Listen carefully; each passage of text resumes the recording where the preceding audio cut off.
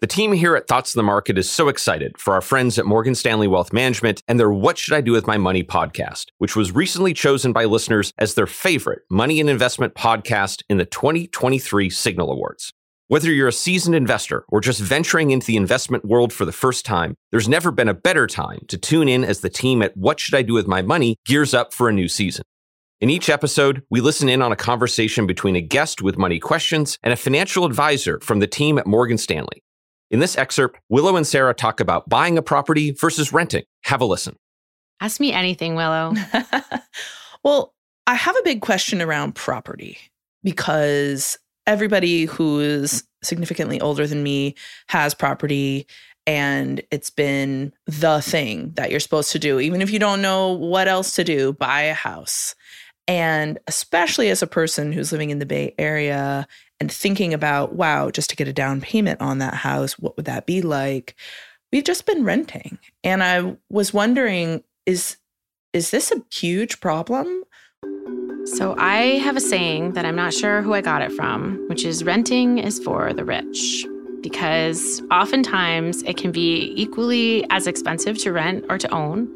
And so it's a math problem. But what the rent allows you to do is gives you some flexibility in terms of cash flow.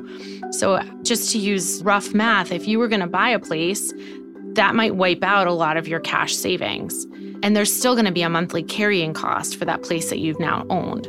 When you add all that up, it may be, if you live in the right part of the country, more advantageous for you to rent instead, especially when there's good options.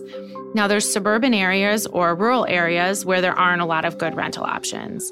And so in those cases, it may make a lot more sense to buy, especially if you know you're going to be there for at least 5 years. I do get people all the time.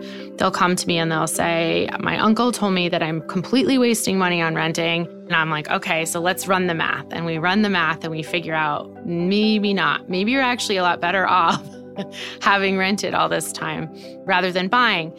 That being said, I clearly, by the nature of what I do, have a tendency to come at these things overly mathematically and pragmatically. And some people want what they want. And so there's value there. Just because financially it may make more sense for you to rent than to buy, that doesn't mean that you shouldn't take into consideration the fact that you might want to own a place, live there a long time, and make it your own.